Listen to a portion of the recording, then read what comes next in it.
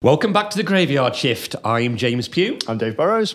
Today, we're joined by a woman who's playing a key role in making a positive difference to the lives of people impacted by cancer in Shropshire and Mid Wales. So it's a big welcome to Helen Knight, Head of Fundraising at Shropshire Cancer Charity Lingen Davies.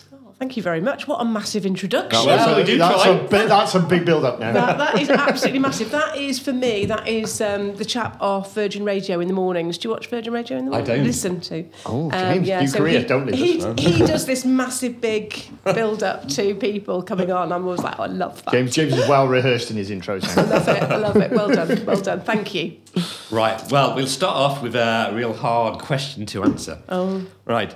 How much has cancer research and treatment developed over the years, and can we ever totally win the battle against cancer?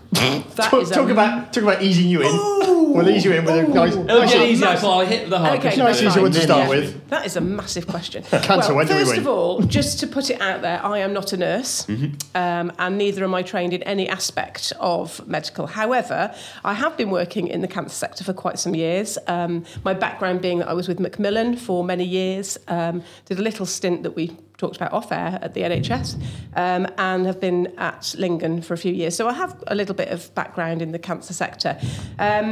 Wow, where we are now compared to where we were, let's say 10 years ago, is just incredible. Words like immunotherapy, which is a new form of treatment for patients, where we are now is just ridiculous, really, compared to where we were. Even down to how we talk about it. Yeah. You know, I can remember perhaps 10, 20 years ago, I lost both my grandparents to cancer. Wasn't even mentioned, wasn't even a word mentioned in the house. It was like it's a disease and they've died, and cancer wasn't even talked about. Now it is talked about.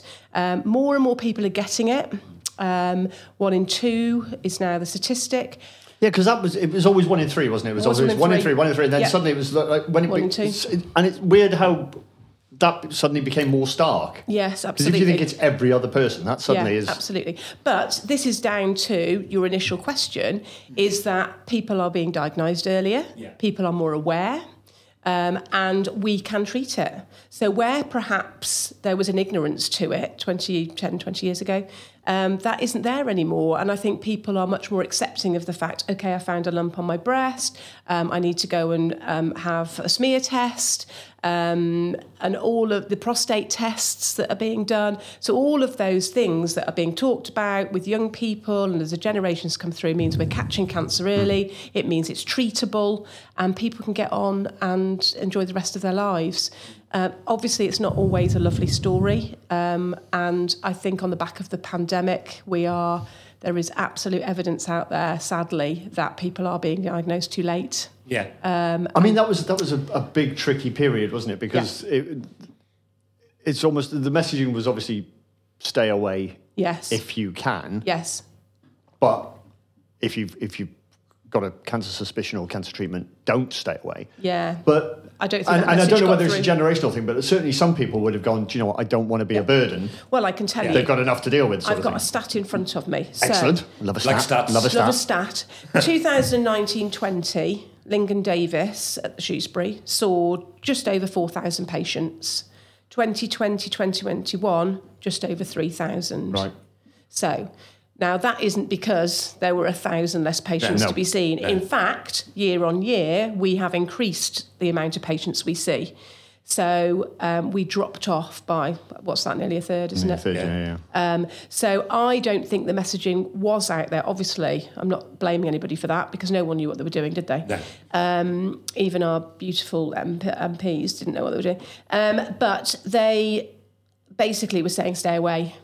And for the generation that perhaps needed the urgent care, that would have been the people that we needed to see quickly, were actually the ones that wouldn't have gone because they were frightened. Yeah. They were frightened. And on a personal experience, my mum got cancer during COVID.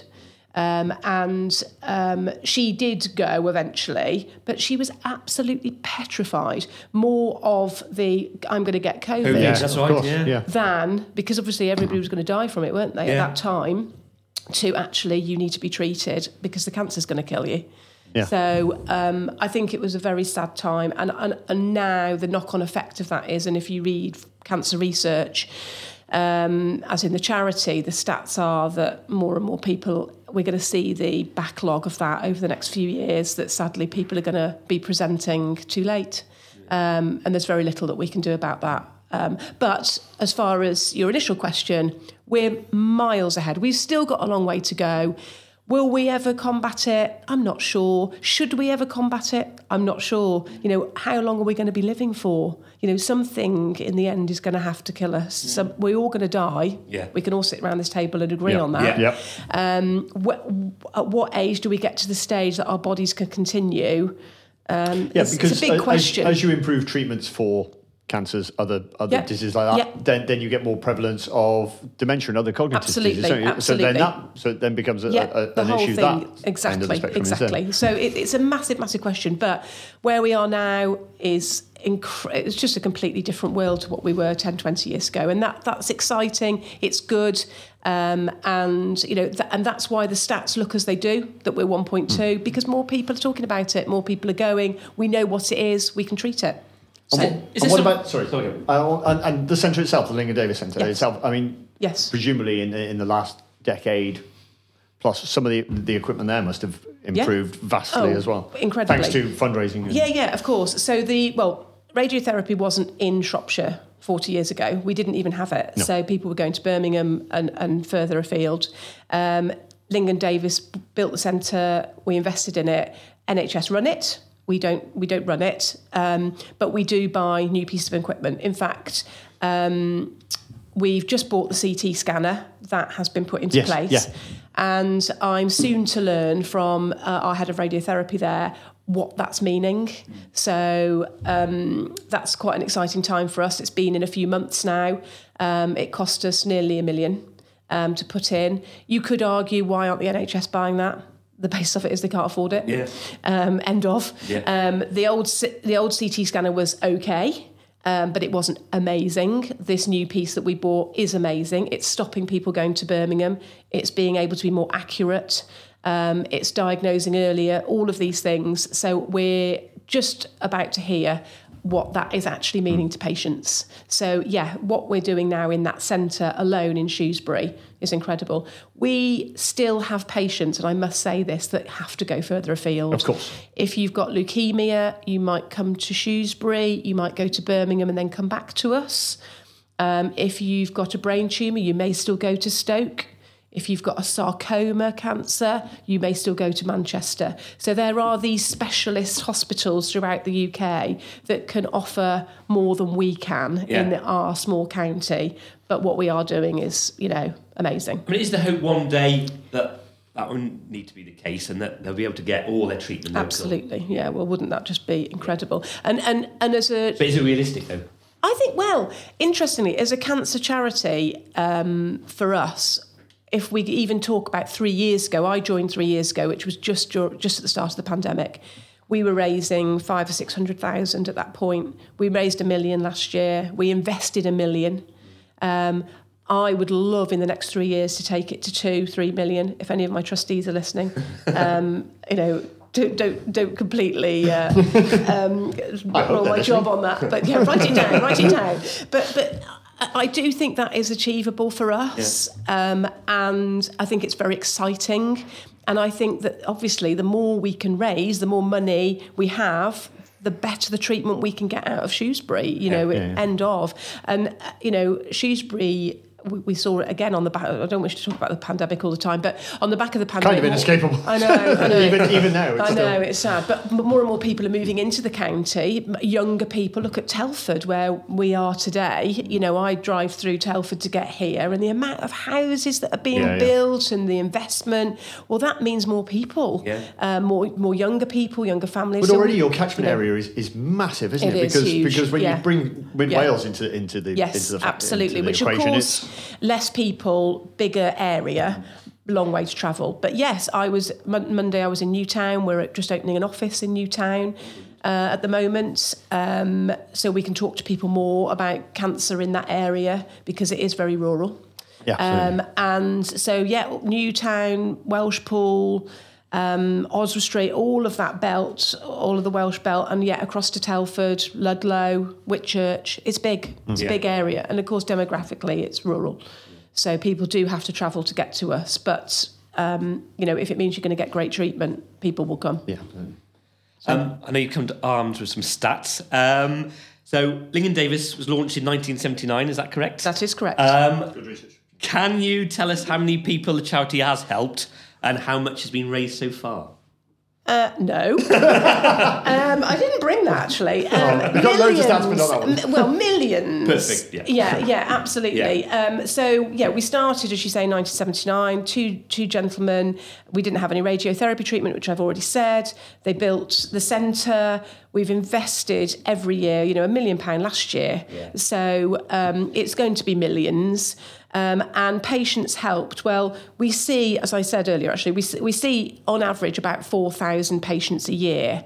Now, we see 4,000 patients, we see about 40,000 appointments. So if you think so if one of those patients comes through to us, they're probably going to be seen 10, 20 times. Yeah. We get a lot of patients that come to us that don't need to be seen again. So, but actual patients that we're treating for cancer are those figures. So if you think that, okay, for the last 10 years, we've seen between 2,500 and 4,000, a lot of patients, a lot. That centre, I go in there probably once a week. It's always full. Chemotherapy full, it is, we worked all the way through the pandemic. We are currently a little bit behind, but that goes up and down depending on time of year. Did the centre open, again, we're talking about the pandemic, but did it sort of extend hours and things like that during the pandemic? It carried on, absolutely. And we were one of the areas in South, though South Shrewsbury and Telford Hospitals, can I say? Shouldn't shorten it, should I? But they did an amazing job, but we were one of the areas that remained relatively COVID-free during that time. The biggest problem was staff illness, because obviously what the NHS brought in, rightly so, was you can't come into work for X amount of days before, after, blah, blah, blah, masks, etc. So the actual issue for us was actually staffing, but... we did incredibly well. We remained, treatment never stopped. We continued to treat people. And of course, patients were poorly with it as well. Yeah, of course. So we definitely saw a decline, but we're back up to where we were now. And it remains as busy as. Yeah. So, we still are working very closely to the 2 week. You go to your doctors. If they suspect it's cancer, it's 2 weeks. The 2 week wait, yeah. Yeah. So you talked about... passing through the £1 million barrier. Yes. Yes. Now, in the middle of the cost of living crisis that we're in, first of all, that's amazing that you've done that. Yeah. I know. In the current circumstances. Yeah. Is there a secret to that success? And given that we're in a cost of living crisis, are you concerned for yourself or other charities that there's going to be a knock-on effect on the fundraising for you guys going forward? Yeah, great question. Just say going forward, sorry. You're not allowed to say that. I just don't. I don't like it when people say it. No, I've just said it. Okay. Dave asked the question, but I'll just say I did write. It was my question that I wrote down. Oh, did you? Yeah. So no, it doesn't say going forward. I just said it. Oh, that's so annoying. Okay, I'll make sure I don't say that now. Well, let's all say it. We could play bingo, couldn't we? We could play word bingo. Corporate speak bingo cards. That's what we need for the next podcast. Right, we'll have that. Okay, so interesting that question. So.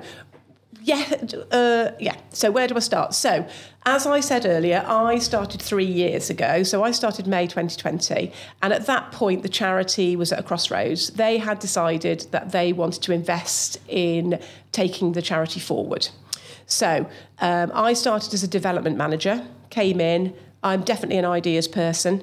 Came in and looked at how we were receiving our income, basically. We have always been very much community-based charity, receives money through 1 or 2 income streams. Yeah. So that being people doing raffles, coffee mornings, that sort of thing for us. We hadn't looked at other avenues of potential income. We had a few bits in.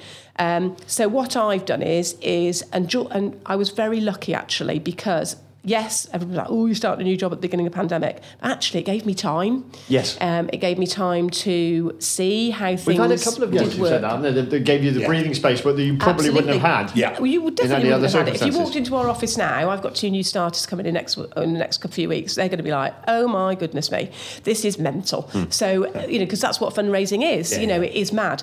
But when I started, it was all a bit calm. So I was like, this is interesting. But it gave me time. Yeah. So it gave me time to look to see what we were and weren't doing. And I was able to have a year of development within sort of our in our teams that perhaps wasn't going out to the public.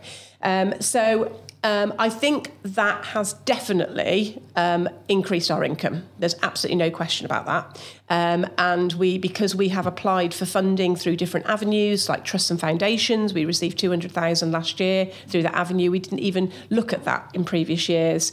We've built a legacy campaign where we're starting to see more money coming through legacies.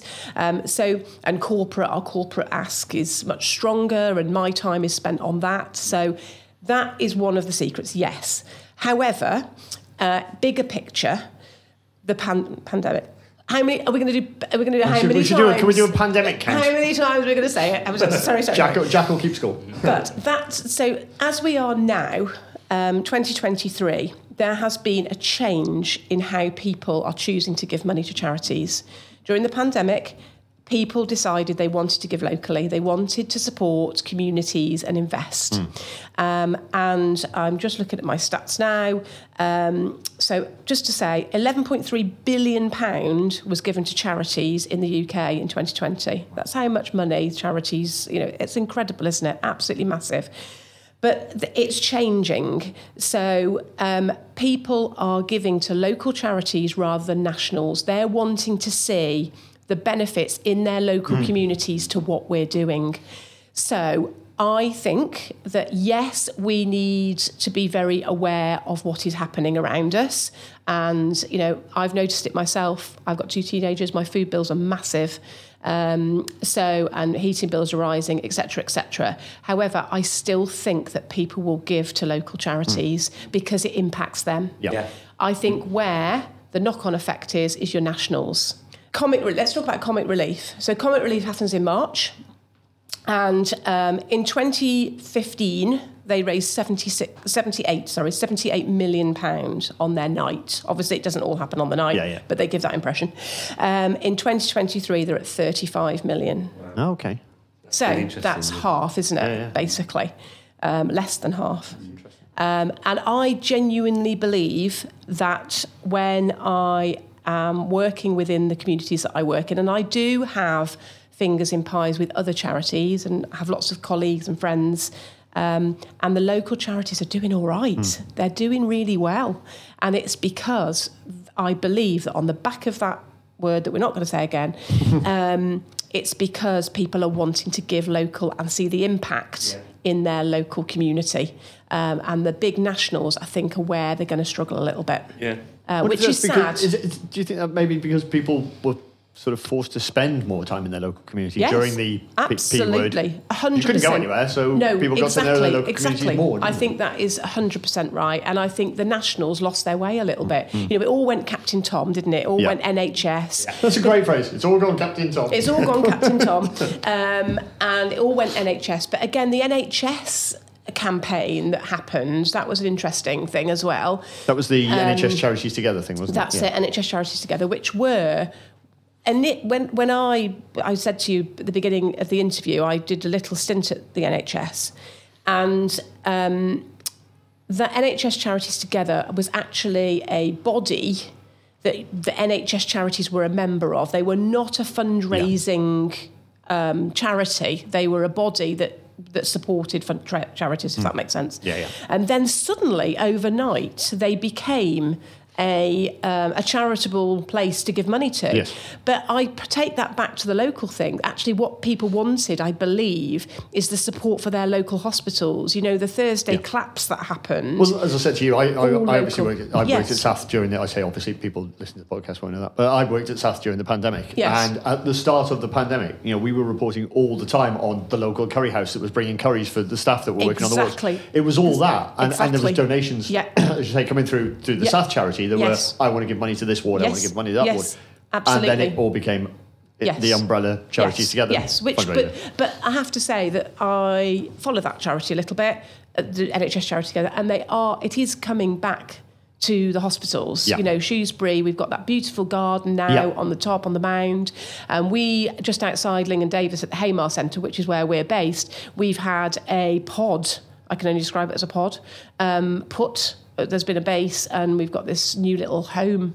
And I think it's going to have some furniture in it. Okay. And that's all Captain Tom's money. Yeah. So it is coming back to locals. And I know that Robert Jones is, again, local hospital up at Oswestry, they've had money invested in there, and Telford. So it is coming back. But I absolutely am sure that in answer to your initial question is it this amazing, is there a science to it? Yes, I think we have developed as a charity. Yeah. We were 3, we're now 14 staff. Wow. So that's the investment.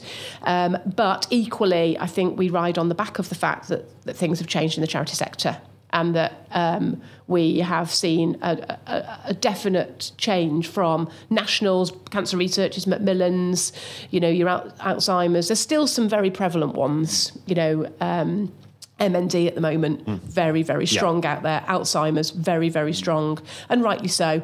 But I suppose you'll always have things like the world's biggest coffee morning and things. Those aren't going anywhere. Absolutely, there's a place for them. And also, I would hate to see those big, your cancer researchers of this world, the work they're doing is incredible. And ultimately, they help us. Yeah, of course. They help us decide whether or not we want a new CT scanner, because they're telling us this amazing information. Before I come here today, and before we do marketing and things, we use their website because they have some incredible stats and information. So people do need to continue to support those big charities because they do amazing work. But I do think that locally there has been a shift, without a shadow. And I think that we can ride on the back of that. Cool. Well, what about the nationals then? What can they do going forward? We've seen the effects, the impacts, like you've just described. I think, controversial this may be, I think they need to be a bit more transparent. That's what I think. I think the Oxfam thing that happened a few years ago, where there was money being spent that perhaps wasn't 100% correct, and I think they need to be really transparent about how that money, and for a small charity. Do you think maybe people have become a bit distrusting of I think they've become the bigger more, charities? Yeah, maybe, but I think they've become more aware. I think people are savvy, and I think people want to know where their money's going. That's what I think. Yeah. I think that, and I see that in young people coming through. The internet allows you to Google anything, doesn't it? Absolutely. And tell you. And with smaller charities, they're able to do that. Yeah. So when we write an annual report, we can go 2 + 2 = 4. This is what we've spent. We have to be, and we can't not be, because we're not talking in big figures. So the big nationals are talking in big figures, but they've got to be transparent. They've got to show that their chief exec is earning 150,000. Personally, I don't think there's anything wrong with it, actually, on my personal point of view, because they're running a multi-million-pound business. But they need to be transparent. And there's a lot of people in these big charities earning a lot of money. And I think that's been I don't think it's been obviously hidden, but I don't think they've realised the importance of people wanting to know. Yes. And I think as the new generations come through, and people like us sit around the table, we want to know where that money's going. Yeah. So that's what I think they need to do. I don't think it's that they're not doing good work. I think it's just that they need to be transparent with people, and they need to show that this is what they're doing and this is where it's going, which I think, for us, smaller can do that very easily. But I don't think the big ones, it's as easy, and I understand that, but I think that's what it is. And I think for more people, if they want more people to invest, I think they need to be clearer. That's what I think. Well, you obviously know what you're talking about, because you've won awards for Fundraiser of the Year. Oh, not bad. Good research. Yeah, not bad after 3 years, is it, Lingen Davies? It isn't bad after 3 years. Tell us more about that. Oh, right, okay. So that was... so I'm a member... Oh, yeah. I'm a member of the Chartered Institute of Fundraising, which wasn't even a thing, not that long ago, really. There wasn't a chartered foundation, but we've got this Chartered Institute of Fundraising, which is great, which you can become a member of if you're a fundraiser. And Anna, my colleague at work, we'd seen that they were doing some awards. She wrote a beautiful piece about me. which was amazing. All true, obviously. Oh, of course. With some big words in it. That's always the way forward. Yeah, it sounded fantastic. Obviously, she's a journalist. You know Anna. Yeah. I went to the conference, which I had absolutely no idea I was going to win this. And where was this? None. This was in Birmingham. Nice. 2022. October, was it? September, October? I went with two colleagues who were new into fundraising. I took them literally. I thought I was taking them on a day out to talk, for them to learn some skills. Yeah, exactly. Yeah, and it was very interesting. Actually, it was a great day. They do sort of like these. Information gathering basically about what's happening in the market, which I absolutely love, as you can probably tell from what I'm talking about. I absolutely love what I do, and so for me it was really interesting. And I took it, and at the end they said there was a couple of awards. There was a West Midlands Fundraiser of the Year, East Midlands Fundraiser of the Year, and I won West Midlands Fundraiser of the Year. And basically it was on the back of the work that I'd done at Lingen. So the fact that can you insert some applause there, Jack? Yeah. So basically the fact that and it isn't just about money. Obviously, what we do is about raising money, but it's about I'm very passionate about my team, about who I work with, empowering them to do some amazing stuff. I took Anna on.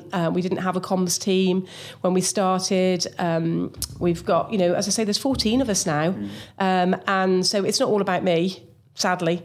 It's mostly, yeah. But it's about an amazing team that I have, and some, people that are passionate about cancer and what we are looking to achieve, that are absolute specialists in what they do. Lizzie, who puts on our events programme, is incredible, and so, yeah. It's definitely, everybody says it, team award, but it was my award.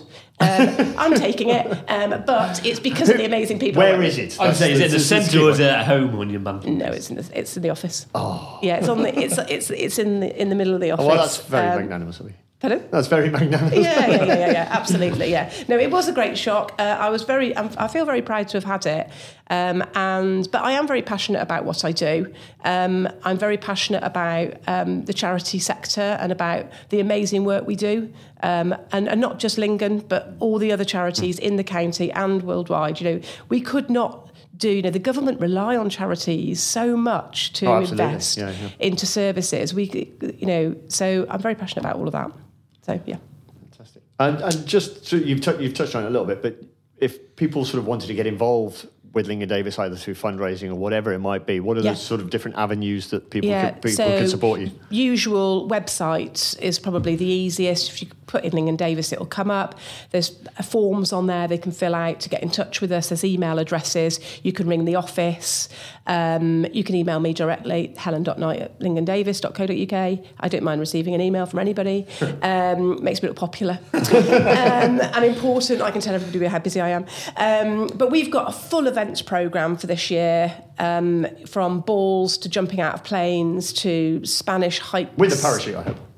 Yeah, and I won't be doing it now. I know. Do you know what? It's the one thing. I say why not? I wouldn't do it, but no. Something I've always wanted to do. Yeah. Oh really? Yeah, we've had this discussion before. I've done zip wires. I've done but not a plane. No, I've seen my husband do it. It was a long time ago now, 20 years plus. And he jumped out of a plane and he went up and did it again. It was worse. I decided it was worse for me waiting for him to come through the clouds, thinking he's going to die. Yeah. That's it. That's my wife. My wife doesn't want me to do it. Why is his parachute open? I so should have increased that life insurance. What was I thinking? But yeah, I found it extremely. And then when he came down, I went, "Oh, that was amazing. I'm going to do it again." I was like, "Really? Now?" Yeah, I'm going to do it again now. I was like, "Oh no, can't think of anything worse." But people love it. What's all that about? Yeah, I know. It's a perfectly good plane. Stay in it. Absolutely. I don't even like going up in a plane. Sadly, my tummy won't put up with any of it. So, but I think you should do it. For Lingen Davies. Yeah. When is it? When is it? 1st of July. 1st of July? Yeah, there's about 10 people already signed up. It was... Right, James. Yeah, come on. Yeah, I think you should do it. You don't have to raise that much money. Maybe do a podcast from the plane. Yeah. And then the microphone. We could have one of them things on. Yeah. We've got one of those. Oh yeah, you've got to join this part. We've got one behind you. You're doing the video in there's like 4. Yeah, you could do that. I think you should do it. I think it's right, I think it's sold. I think you've kind of been press ganged into that, James. Yeah, you can't edit that. Probably asked this earlier, but what has inspired you to get into the charity sector? I think 2 things really. First of all, I had my children and I was made redundant. So I had quite a big-ish job up in Manchester. I was selling property and I had about 40 staff and it was all a bit mad. Earned lots of pennies and the housing market was amazing. Sold some beautiful properties to footballers. It was great. Oh, was it the Cheshire Belt, was it? Any names you can... Paul Scholes. Oh, yeah. Sean Wright-Phillips. Yeah. We've heard of them. Yeah. So did that. I did that for quite a long time, well, since I left school.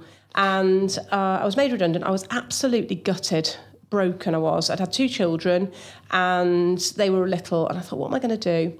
And then my uncle died of cancer. He was 42. Shit. Oh, sorry, may I say that? Yeah, you can get away with shit. It was shit, yeah. And can we get away with it? Okay. You can bleep it. You'll bleep it. Yeah. It was rubbish. Cancer is shit. Yeah. So there's a clip for the podcast. Cancer is shit. Yeah, it is. So 42 he was, and he had bowel cancer. And there was lots of people around me that it was just, a bit of a time. So I thought, what am I going to do? And I thought, I'm going to go into the charity sector. So I applied to Macmillan and I applied to Marie Curie, got an interview with Macmillan, and I've never looked back. I absolutely love it. And your sales background... Yeah, I know. My sales background is a massitive help because I am a salesperson. I love people. I love networking and talking to people. But I'm also I'd like to think I'm a kind person. So I can listen to people, even though I talk a lot. And I have some empathy to what they might be going through. So, and I joined Macmillan. And so that's why I got into it, really. It was a career change. It was a time in my life where I wanted to do something different. You're never going to earn amazing money working for a charity. But I think having children changes you as a person. It definitely does. I was commuting to Manchester every day. I was in a rat race. I had no friends. That is the honest truth. I was just working. That's what I did. And my husband and I just earned money and went to the pub. That was about it, really. There was nothing else to my life. It completely fulfills me. I absolutely love it. I'm very lucky. And just in terms of the charity itself, Lingen Davies, anything big on the horizon and further afield? Yeah, definitely. So we finished our appeal last year, 2022, for the CT scanner and the clinic rooms. We will have a new appeal. It's imminent. Okay. Within the next 2 or 3. Can you say anything at all yet, or do you? It's going to be equipment going into more into the hospital. Brilliant. We're also going to increase our grants program. So we do a small grants program where people can apply to money for us for up to £10,000. Well, it's a sort of secret. At the moment, so we need to massively tell people about that. We can do that. Yes, we can help exactly. There, So you can go onto our website, and if you have a cancer support group or you want some funding for something, we've just done a project. Actually, can I touch on this? Have I got time? Absolutely. You've got as much time as you want. Okay, so we've just done a little project. This is really low value, but massively impactful. So. Radar keys. Do you know what a radar key is? No idea. Exactly.